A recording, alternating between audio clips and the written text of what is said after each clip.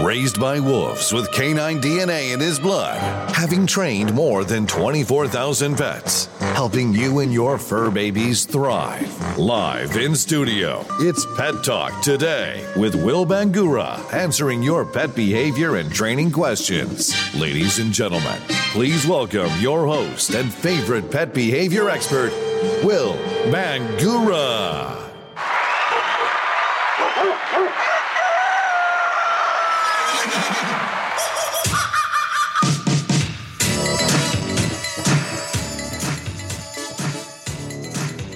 Good Saturday morning, everybody. I'm Will Bangura.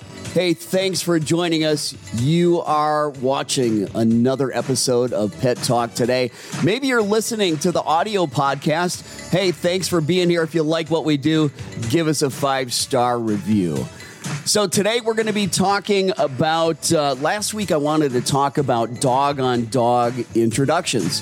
How do you take a couple dogs that have never met before? Maybe you're adopting a new dog. Maybe you're getting a new puppy. Maybe you're trying to integrate two families. Maybe you got a boyfriend, a girlfriend, a new husband, wife, and they've got dogs, and your dogs need to coexist in one house. How do you do those introductions? I'm going to be talking about that today. And as always, I'm going to be answering your questions about your dog's training and behavior issues. In a little bit, I'll be looking at the comment section. If you've got a question about your dog's training, if you've got a question about your dog's behavior, it doesn't matter what the problem is, doesn't matter what kind of dog it is, doesn't matter how old it is, do me a favor, type your question in the comment section.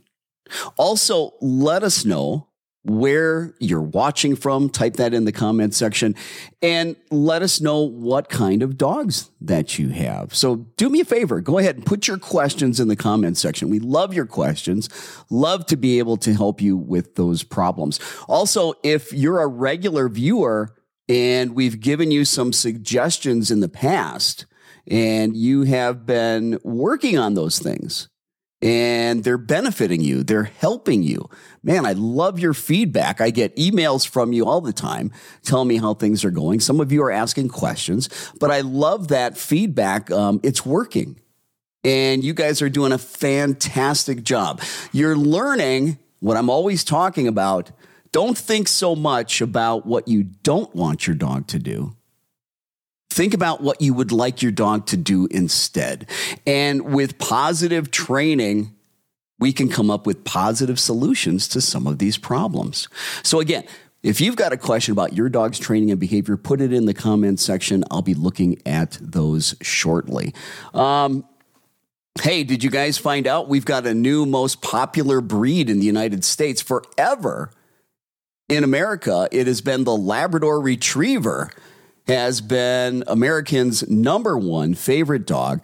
The Labrador Retriever forever has had the most number of registered dogs.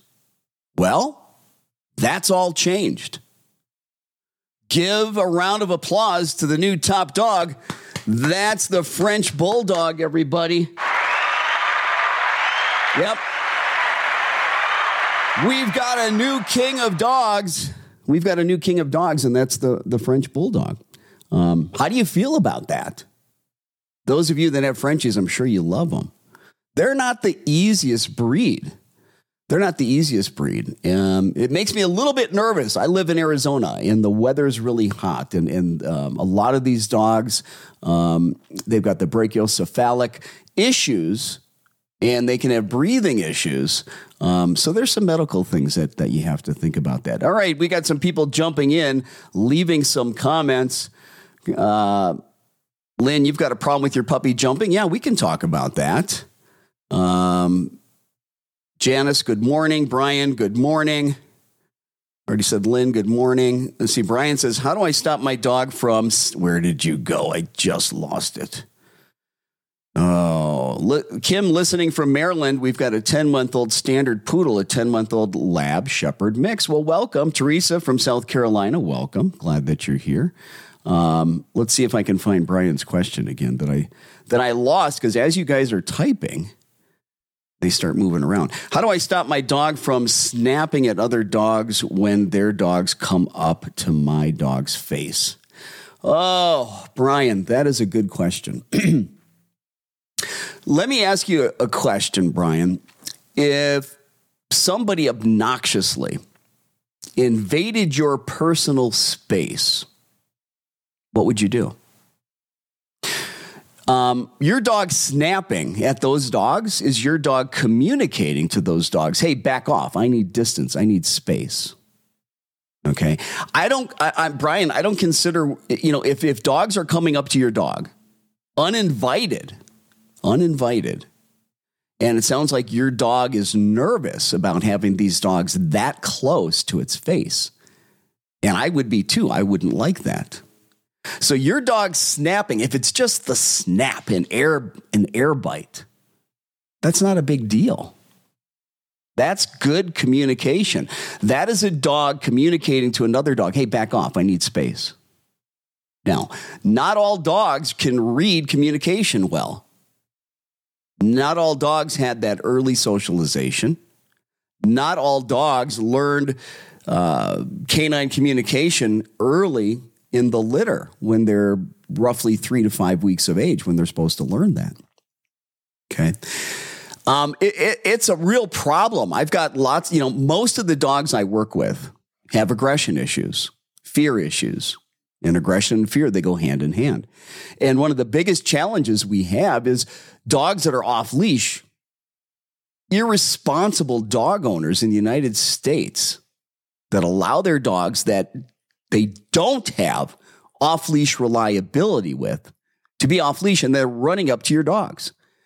Now, a lot of you have dogs that are nervous and anxious and fearful, and then that turns into aggression when they can't get their distance and space. And really, that's what aggression is all about. Aggression is about a dog that's afraid, nervous, feels there's a threat. I don't care even if it's resource guarding. Feeling it's a threat, they're going to lose that resource. Protecting you, being territorial, fearful that something's going to happen to you, fearful that something bad's going to happen on their territory. All aggression is based in fear. No animal goes into fight or flight unless they perceive something as threatening. So all aggression is communication. I need distance and I need space. And very, very, very few dogs bite without warning. I know a lot of you say it happens all the time. It comes out of nowhere, but it doesn't. You just don't know how to look for, you don't know how to read the many tiny little subtle cues that dogs give in their canine body language. And they can happen fast and they can be super subtle.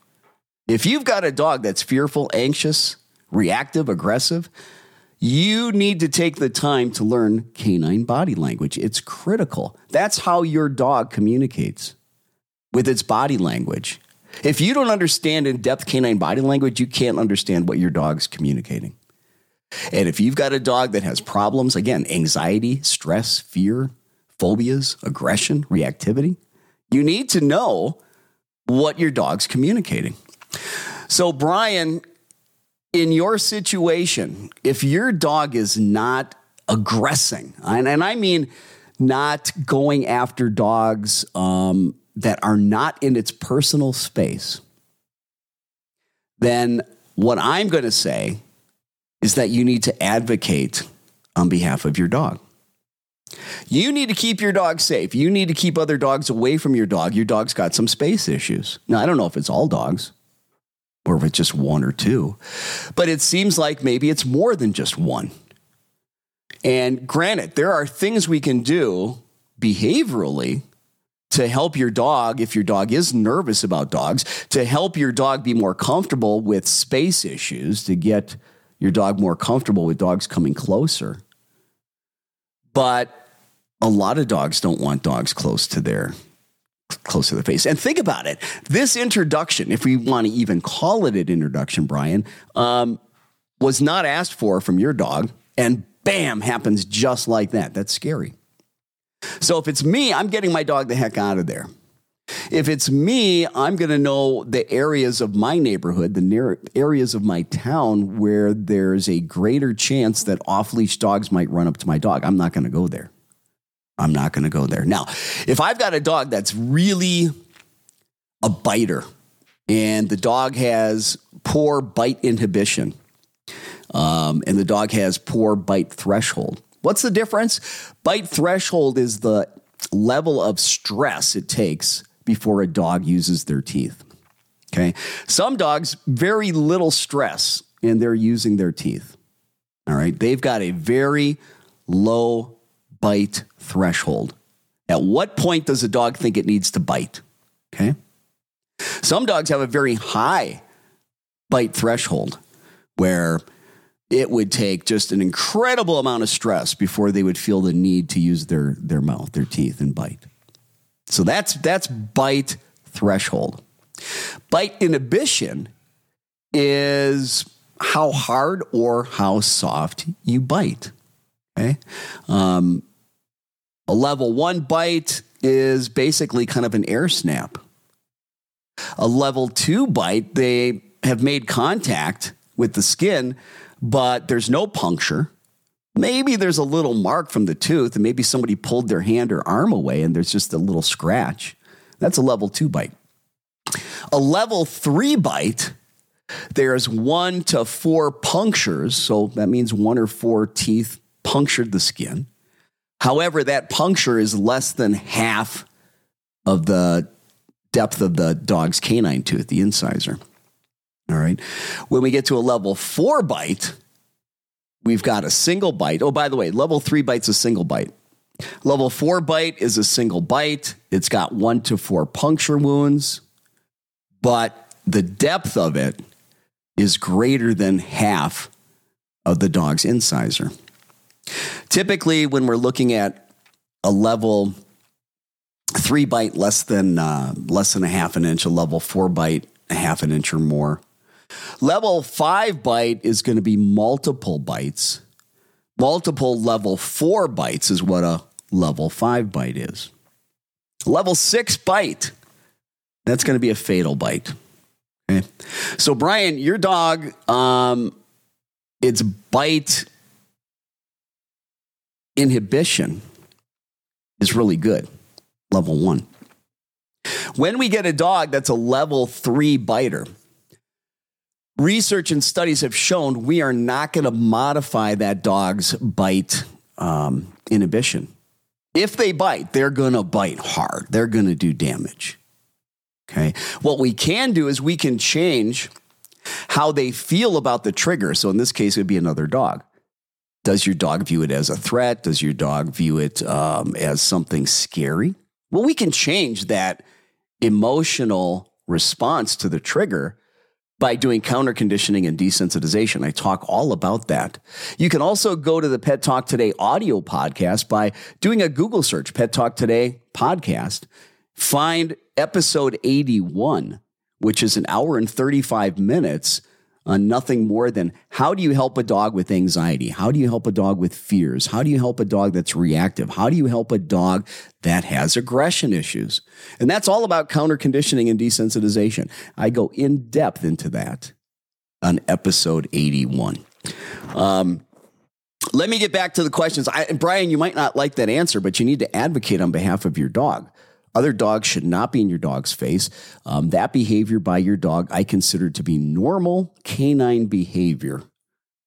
Might not be the greatest thing, if your dog ends up biting another dog, but if these dogs are running into your dog's face, that is an issue.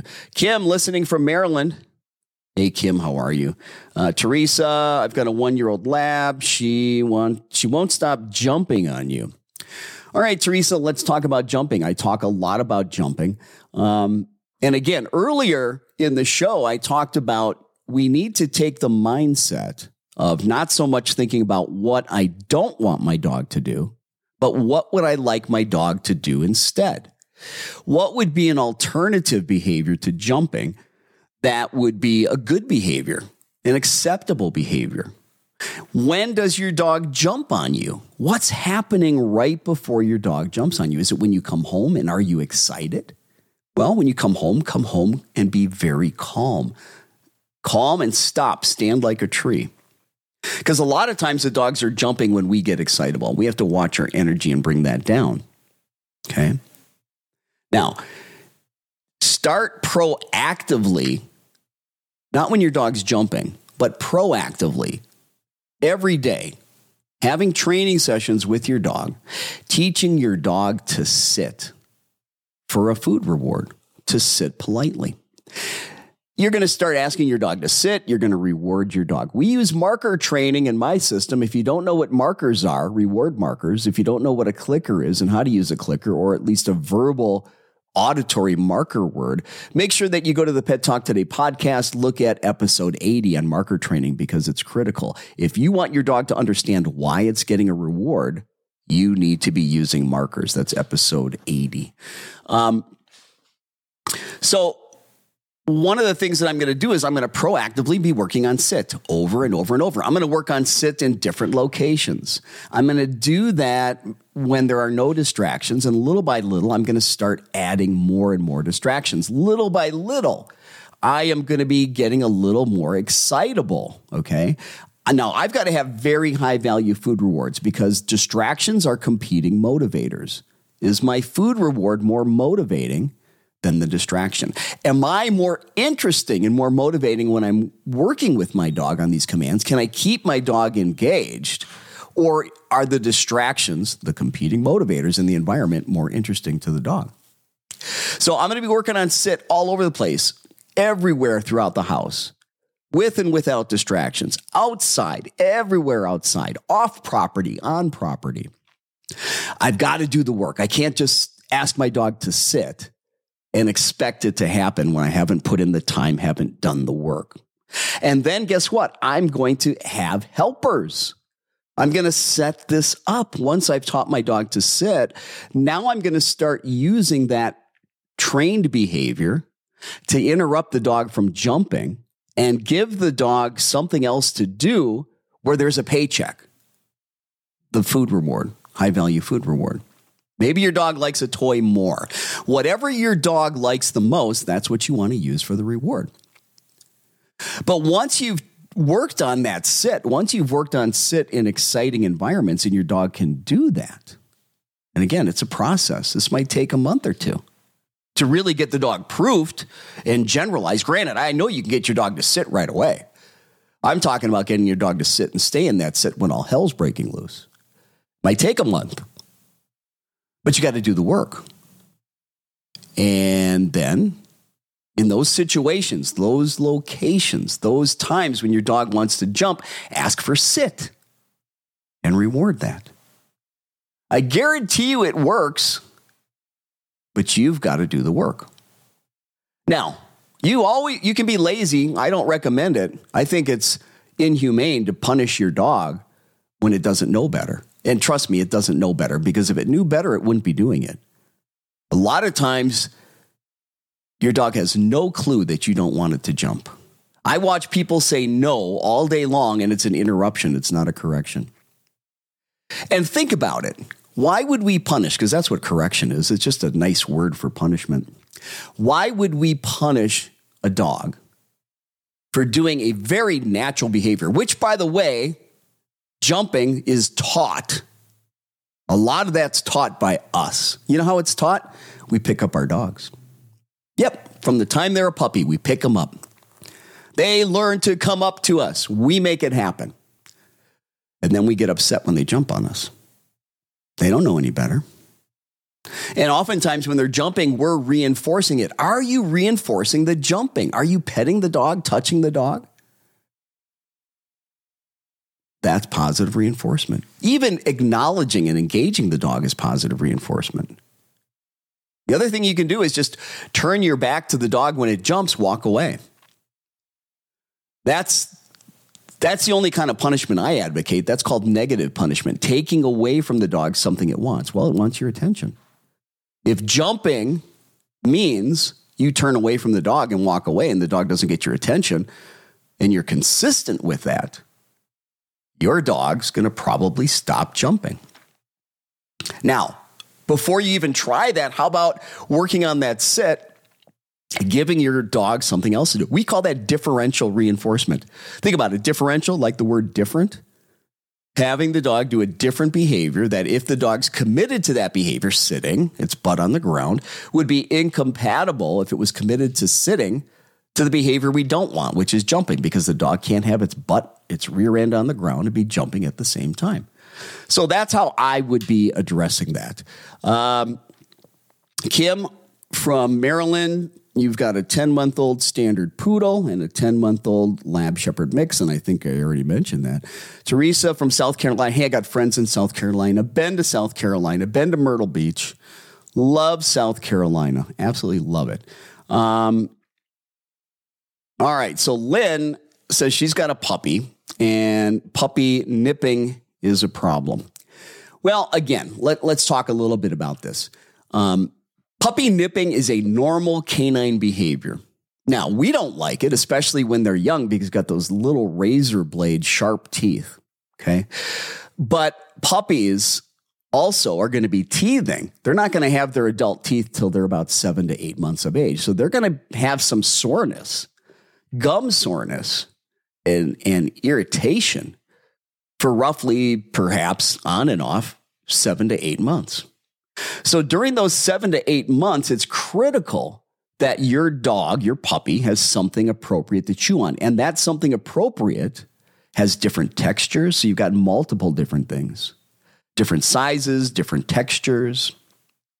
And a lot of times you've got to spend a little bit of time engaging with the puppy, playing with the puppy with those items. Okay. And one of the things that I like to do, just a little fun game with a puppy. You kind of tease them with the toy, kind of wave your hand in front of them, right? Just wave that hand in front of them with the toy and then toss it a little bit. And they go get it. And the puppy goes and picks it up. And guess what I do when it picks it up? I'm going to label that behavior fetch right as the puppy's picking it up. I'm going to start making that association. Hey, when you pick up something in your mouth, it's called fetch. I'm not going to ask for it, but I'm going to label it. I'm going to create the behavior of getting the dog chasing after the toy to get the dog to pick it up. I'm creating that behavior so that I can now overlay and label the word fetch with that behavior. Because eventually I want to ask for fetch. I know we're talking about puppy biting. I haven't lost my track. I'm also going to wait for the dog to let go of that item, the puppy, to let go of that item. They're not going to keep it in their mouth forever. When they let go of it, I'm going to go drop. I'm going to label that. I'm not asking for it. I'm creating a situation where I know I'm going to get the puppy to pick something up. I know if I wait long enough, the puppy's going to drop it. And all I'm doing is I'm labeling those behaviors. And I'm going to reward them. I'm going to reward them with high-value food rewards. And I'm going to do that over and over and over. Making those associations proactively. Remember, I'm getting the dog to do this. You can always do it reactively. You happen to just notice the dog pick something up, go ahead and label that, and then mark and reward. But you can also proactively make this happen. Now, you might be saying, we're talking about puppy biting. Why are you doing that? I'm teaching mouth manners. Mouth manners. Because I can say drop when anything is in that dog's mouth or the puppy's mouth, including my fingers, when the puppy understands what drop is. Okay? But when we ask the dog to give something up, we need to make sure that we're trading out with something of greater value. And if you don't do that, the puppy's going to say, hey, why should I give it up? Again, we're talking about competing motivators. Let's be real here. All right. If I got $100 and you want to swap out with $5, I don't think I'm giving you that $100 bill back. Okay. You need to be able to swap out with something of equal or greater value for the dog. So that's one thing. You can begin teaching a drop command. Or leave it, and you can begin using that when your puppy starts biting at your fingers. Proactively, you'll be working on that.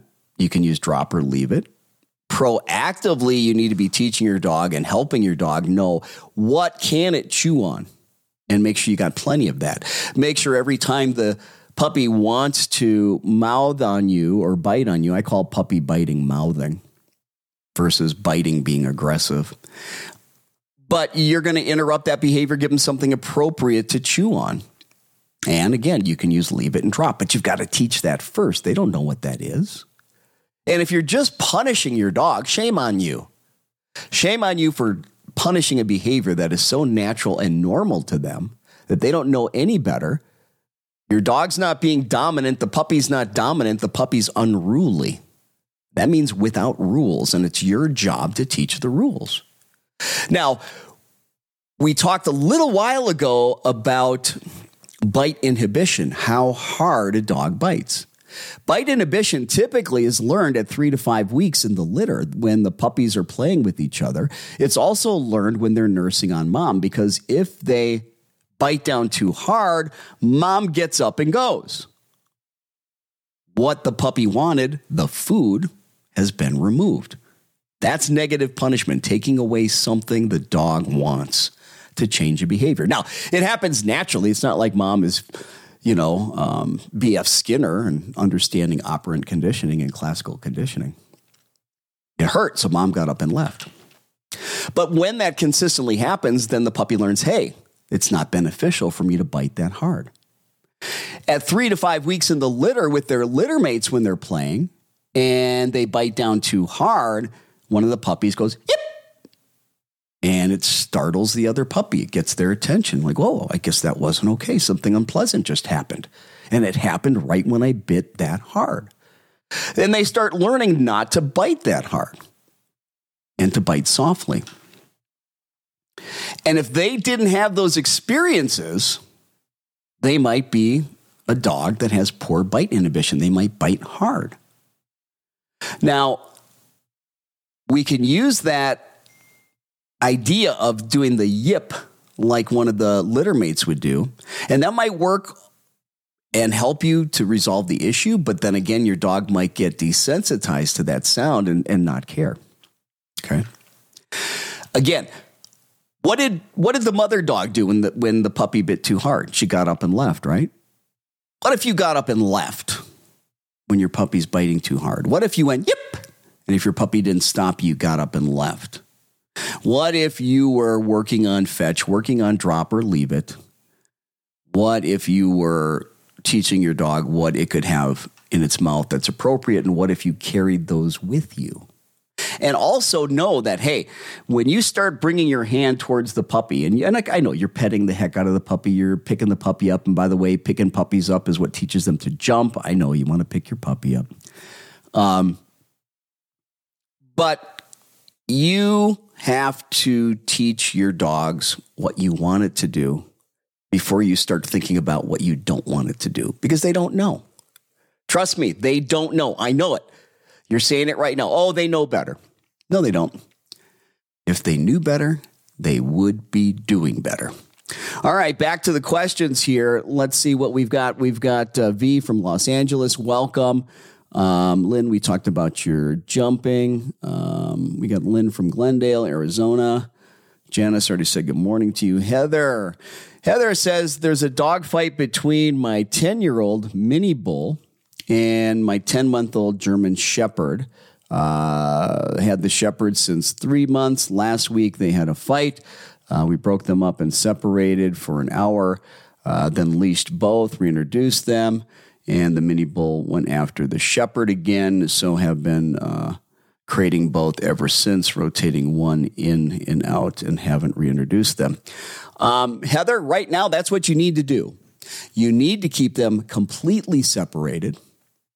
And I don't know if they should see each other. If they're close enough when they're separated, they see each other. And, if they're giving different body language cues, like distance increasing cues, definitely if the one or both dogs are aggressive or reactive, they're too close. We need them to be relaxed, loose with their body language, and calm. So if they're separated and can see each other and that's the way their body language is, that's fine. But if they're not relaxed, if the body language isn't loose and relaxed, then you need to create more distance, or you need to make sure that they can't even see each other. Now, Heather, two dogs fighting in the same home is the most difficult behavior problem that anybody could be dealing with their dogs. I don't recommend that anybody try to do this without the help of a professional. Now, I don't know if there are good positive reinforcement trainers, certified trainers. Really what you need is a certified dog behavior consultant, or a certified behavior consultant canine is what they call it. Because behavior consultants, they specialize in things like aggression.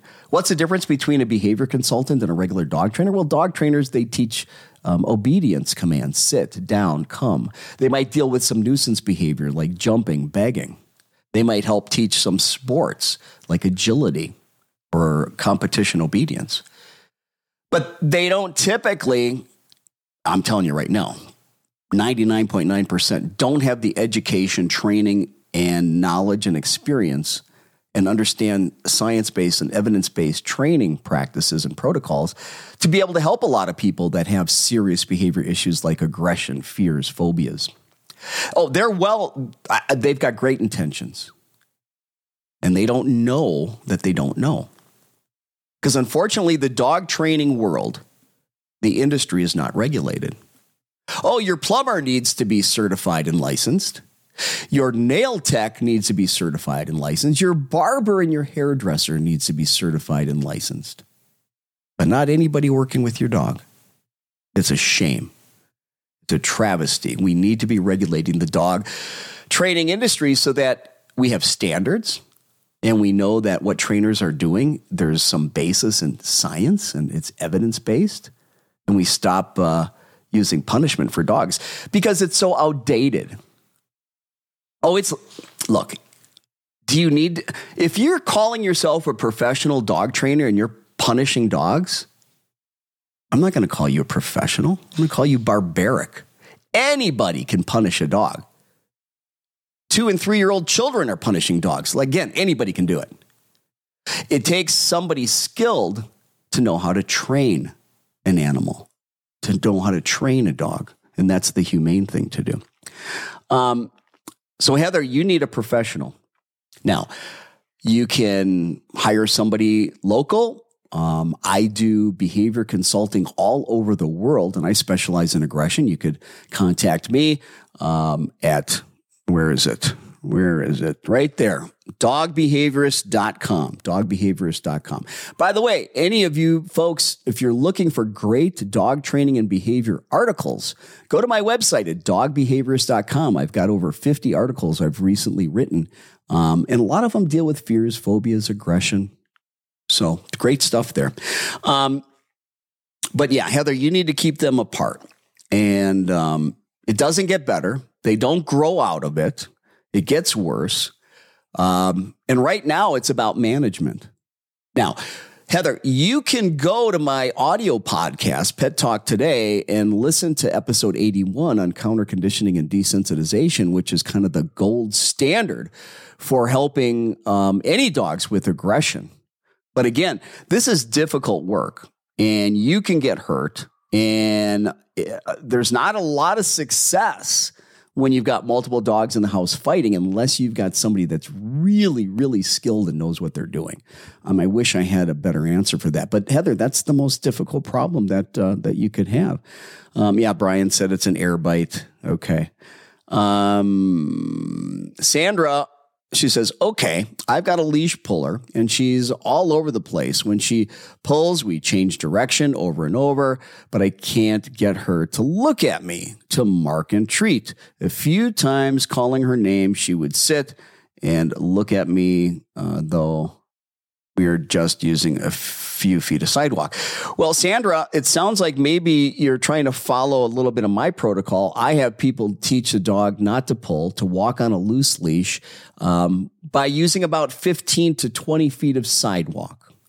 And if your dog's eyes are in front of your leg, you are going to turn away from your dog 180 degrees. You're going to make that U-turn.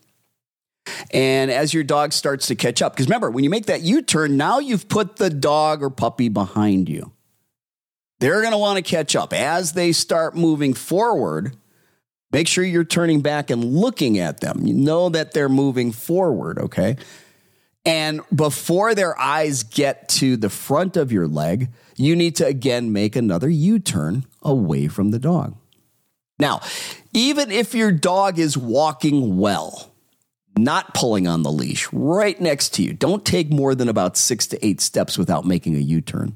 We're teaching the dog to follow. We're teaching the dog to pay attention. If you make a lot of turns in quick succession, U-turns, eventually the dog starts checking in, kind of looking up at you. And then you can mark when they look up at you and you can reward. And Sandra's talking about that, I believe. You probably either listened to a podcast or were listening to the show or we talked about it. You just got to keep doing it, okay? And one of the things you can do is after you make that turn and your dog gets you, make a sound like, or your dog's name, like what you said. And so create that behavior. Do something to create the behavior if you're not getting it. Okay?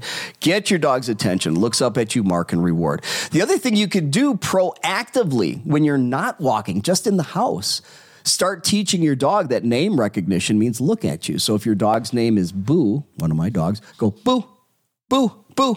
All of a sudden, Boo looks at you, boom, mark and reward. And keep doing that. And then as the dog gets that, change your criteria where now you make the dog look at you a little bit longer before you mark and reward. You start little by little extending how long the dog needs to look at you before you reward. Make sure when you're rewarding, when you mark, you reward every time. Vary the reward. Sometimes maybe 3 little pieces of chicken. Sometimes maybe 1. Sometimes maybe 2. Mix it up a little bit. What we don't want your dogs to start learning is that, hey, you give 1 treat and now we're done. And then as soon as they get rewarded, they check out. They're no longer paying attention to you. But when you feed 1, 2, or 3, 1, 2, 3, maybe next time 1, maybe the next time 1, 2, 3 treats, maybe the next time 1, maybe the next time 2. They don't know. So they're going to hang out there a little bit longer. They're going to wait. They're not going to just check out immediately because they got their 1 treat and we're done. Okay. But proactively teaching your dog that name recognition means looking at you and extending that look a little bit longer over time, gradually, systematically rewarding that. So now you can start using your dog's name to look at you. Okay. You can use a food lure. Bring a food lure down by your dog's nose and bring it up to your eyes as you're walking and have them look at you, and you can walk a little bit and then you can mark and reward them. You could use a toy if they're really toy motivated to do that. But don't give up, Sandra. A lot of times it takes more repetition than most people think that it's going to take. So give that a shot. I appreciate you letting me know how things are going. Cheryl says, I work from home, so I'm home all day with my pup. If I walk out of the house for just a minute, she barks uncontrollably. I can't leave her home at all. What do you suggest? Okay, so Cheryl, it sounds like your dog or your pup has a little bit of separation anxiety. There's a couple things here. The fact that you work from home is a good thing. Nobody wants to hear what I'm about to say. The first step to dealing with separation anxiety is not leaving your puppy alone. Oh my God, how do I do that? I got to work. I got to do this, got to do that.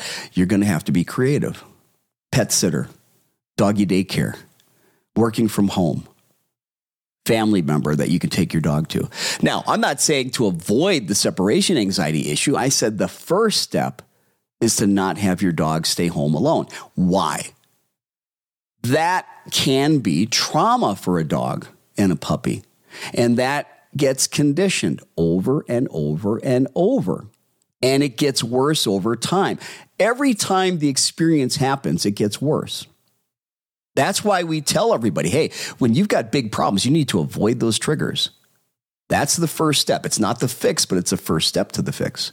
Then we've got to do the behavior modification work. We've got to do the work so that I've got a fan going off. I got one of these fans in the bathroom and they're going bad. So if you heard that crazy sound, that's what that is. But getting back to the separation anxiety, they can't keep experiencing that over and over. Now, proactively, we can begin to work on it to create a different association with you leaving.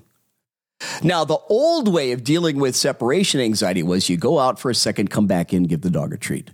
Go out for a second, come back in, give the dog a treat. Go out for 2 seconds, come back in, give a treat. Go out for 3 seconds, come back in, give a treat. 4 and 5 and 6 seconds, and then 10 and 30 seconds and come back and give a treat. You get the idea, little by little, very gradually, very systematically, leaving for longer periods of time when we come back and give the dog a treat. We don't do that anymore. First thing is you need to be boring as hell. When we come back and give a treat, gets the dog excited. It's that excitability that we don't want. We want them calm as heck. We want you calm as heck. So what you're going to begin to do proactively, and you got to do a lot of this, you're going to walk out the door, you're going to walk right back in and go about your business. You're going to do that a lot throughout the day. I'm talking walk out right back in. The most boring thing in the world, don't pay attention to the dog. Walk out, walk back in. Do that over and over and over until your dog is like, been there, done that. Big deal. Yeah, mom, dad, they come and go all the time for a second. Big deal. They're never gone long. The dog doesn't care about that second. Oh, in the beginning they do. But when you're coming and going for a second or 2 seconds, ignoring your dog, being extremely boring, they get desensitized to that. When that happens, then you start leaving for a little bit longer and you come back in and go about your business. Don't acknowledge the dog. You need to create lots of proactive departures, short duration. What is short duration? Well, if your dog starts to get concerned, it was too long, too soon. You got to do this in little bite-sized pieces for your dog to get used to it. Okay? Little by little, you're going to extend the amount of time. Again, you got to keep your dog what we call below threshold. What does that mean? It means that your dog's body language is loose, it's relaxed, your dog's not experiencing any kind of fear, stress, or anxiety. If your dog continues to experience that, then that's what your dog's going to experience. We've got to create different experiences. Now, here's the trick. Little by little, as you're adding time to your departures,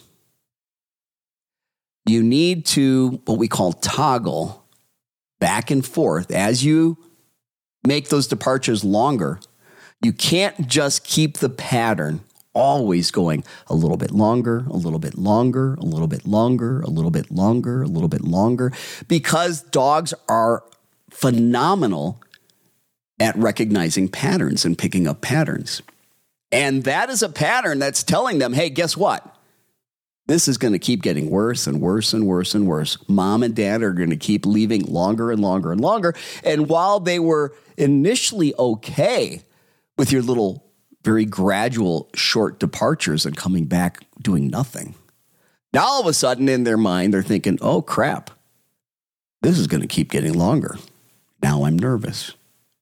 We found that that was the case, and that's why we need to toggle back and forth. And what I mean is this. Let's say I've built up the dog.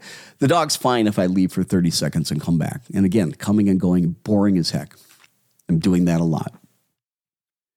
But when I get to 40 seconds, the dog's not okay. All right? So what I'm going to begin to do is I'm going to go out to that 30 seconds, come back in. I'm going to do a lot of that. But I'm also going to go out for 5 seconds and come back in. I'm going to go out for 30 seconds, come back in. I'm going to go out for 2 seconds, come back in. I'm going to go out for 15 seconds, come back in. Go out for 20 seconds, come back in. Go out for 20 seconds, come back in. Go out for 20 seconds, come back in. Go out for 30 seconds, come back in. Go out for 2 seconds, come back in. Go out for 10 seconds, come back in. I'm going to keep on extending the time and duration over time, slowly and gradually, keeping my dog in a state of relaxation and calm. If I've left and my duration causes the dog to be anxious and nervous, I've left too long, too soon. This is a process. It takes time. Now, there's other things that you need to desensitize, and that is what we call the pre-departure cues. You know how your dog knows? They know when you're getting ready to leave because you pick up your keys, your wallet, your purse. Maybe you put on a different set of shoes than you normally wear. Maybe you go out a different door. Maybe you go out the door that leads to the garage because you're taking your vehicle to work versus just walking out the front door with your dog for a walk. They know the difference. Those are called pre-departure cues. So you need to start working with those pre-departure cues. However, they already signify stress because that represents the fact that you're leaving. Don't start desensitizing pre-departure cues.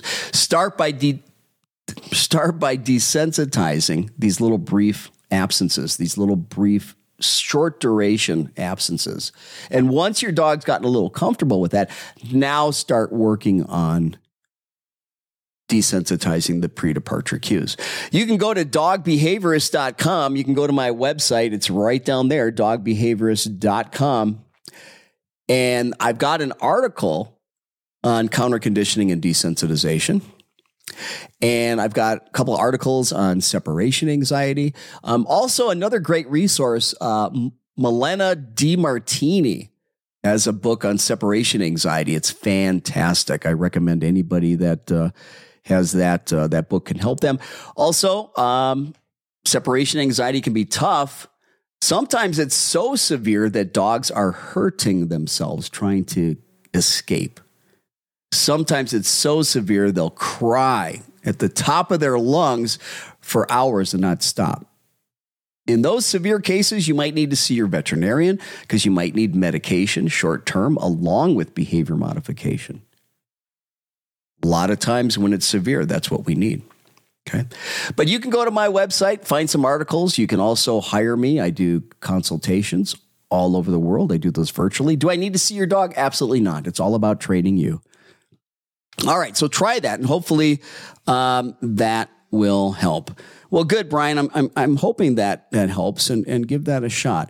Benjamin says, what can I do with my female dog who has anxiety? Anytime me and my wife go out, our dog scratches at the doors, pulls at our curtain, pulls the curtains down, and pulls the pillows off the couch. Well, Benjamin, I just got done talking about separation anxiety. So if you're here, that is what you need to do. Well, we already talked about that. Cat from Florida, you got a Catahoula.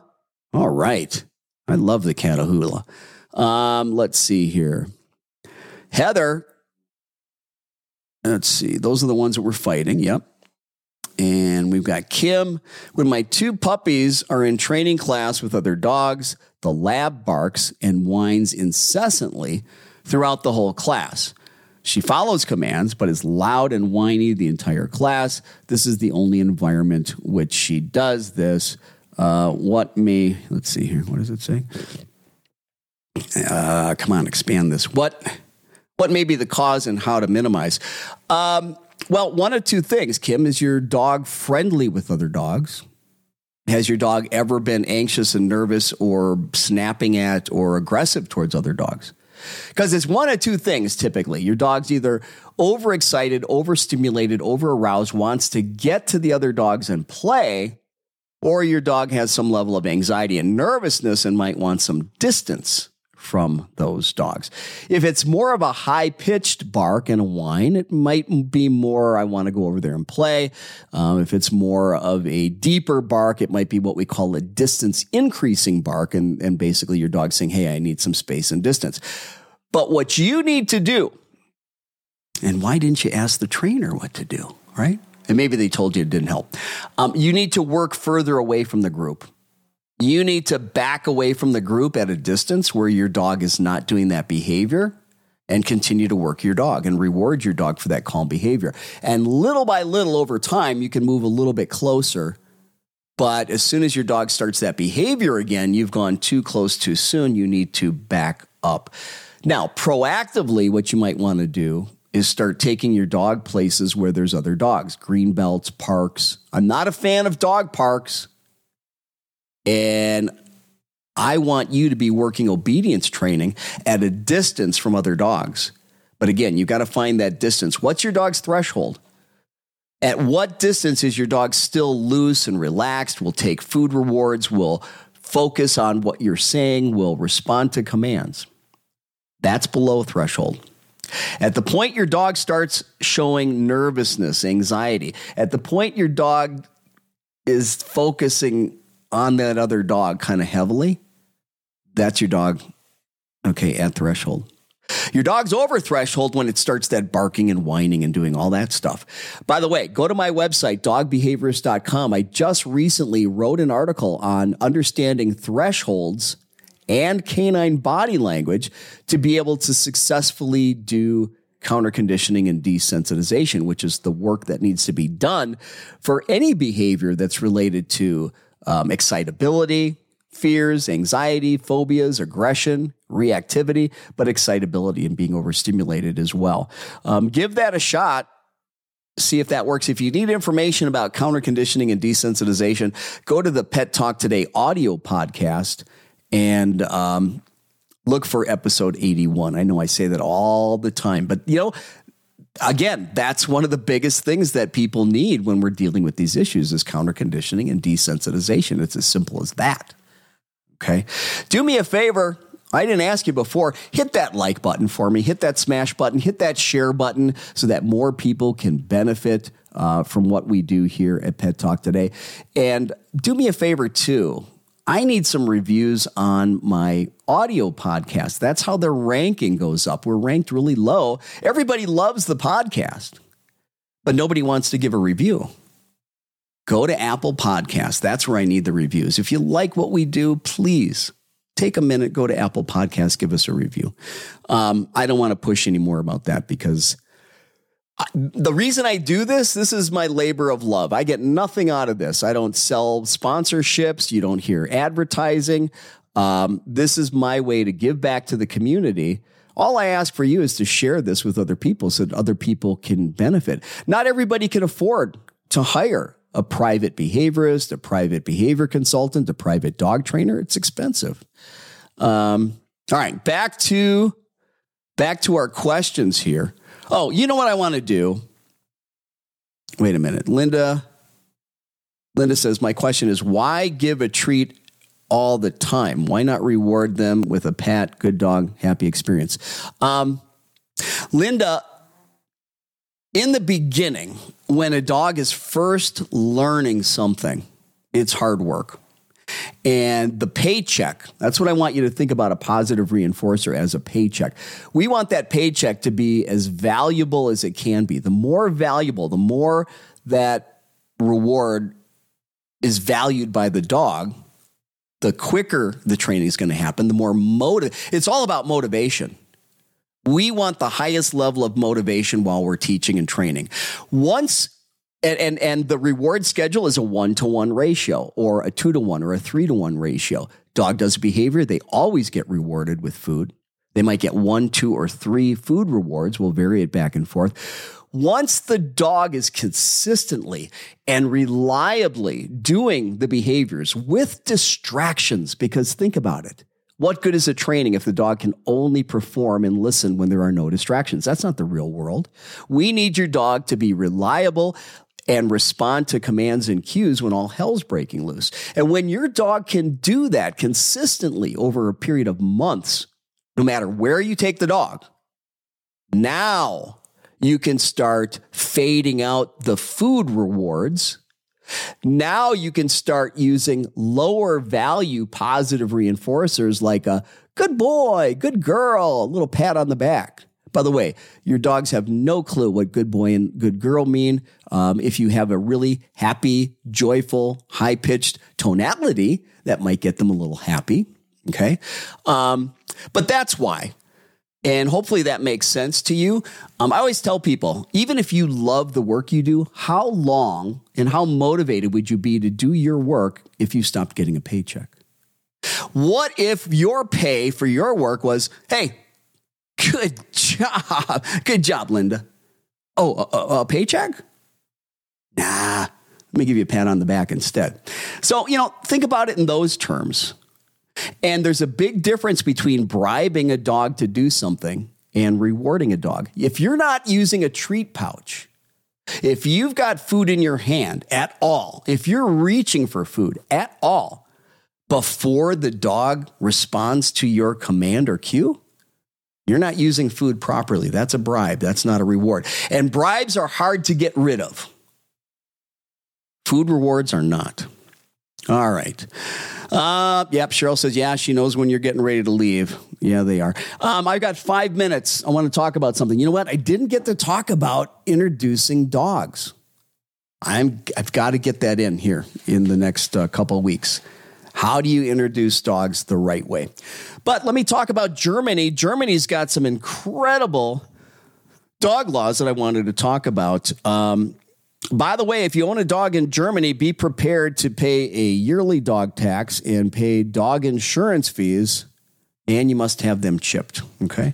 Now, your dog in Germany, kind of like here, they need to be collared. They need to be leashed. If they're not collared, if they're not leashed, you can be fined up to $5,000.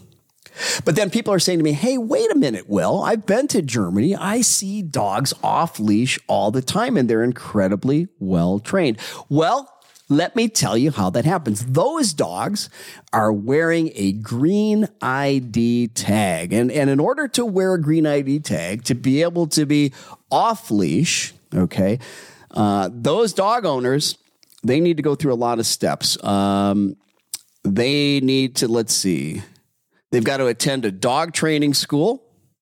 They've got to pass a written theory exam of dog ownership and commands. Then they got to complete a practical exam to demonstrate that their dog understands and follows commands to the letter. And that's with distractions. Hey, the Germans take their training seriously. Okay. But once you complete all that, then you get your permit and you get your green tag that you can put on your dog's collar. And then your dog can be at certain places off leash. If it's a restaurant with an open kitchen, no, that can't happen. Medical facility, no, that can't happen. Check this out. Any of you crate your dogs? Well, if you were in Germany, it would be illegal to crate your dog longer than 5 hours. That's right. Longer than 5 hours, you can be fined up to $25,000. No, that is not a typo. Also, leaving a dog on a balcony is not a good alternative to leaving them caged up. They will bust you for that as well. Make sure you've got the right training collar in Germany. If you happen to move to Germany and you've been used to using a shock collar, a prong collar, or a choke collar, forget about it. They're all illegal in Germany. Isn't that amazing? Everybody thinks those tools are so necessary. They're illegal in Germany, and Germany has some of the best trained dogs anywhere, and they're using positive reinforcement. That should tell you something. Yeah. Oh, by the way, you like to hoard cats, hoard dogs? You can only have 5 cats or dogs or ferrets in Germany. Let's see. Some other interesting things here. Here's the thing. Check this out. Not only is it illegal to have your dog crated for more than 5 hours, the law in Germany, you are required, listen to this, you're required to walk your dog twice a day. Your dog needs to be outside for exercise. You need to walk the dog twice a day. And we're not talking about just a little stroll around the block.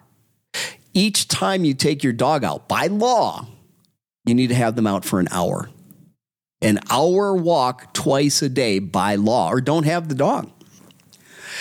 And I would be out of business if we lived in Germany because everybody is doing everything right. Now, that doesn't mean there aren't dogs with issues. But boy, we've got a long way to go here in the United States to get with the rest of the industrialized world when it comes to how we treat our animals, how we train our animals. there's so many different animal welfare issues that we could discuss. Well, we are just about out of time, everybody. I want to thank everybody for...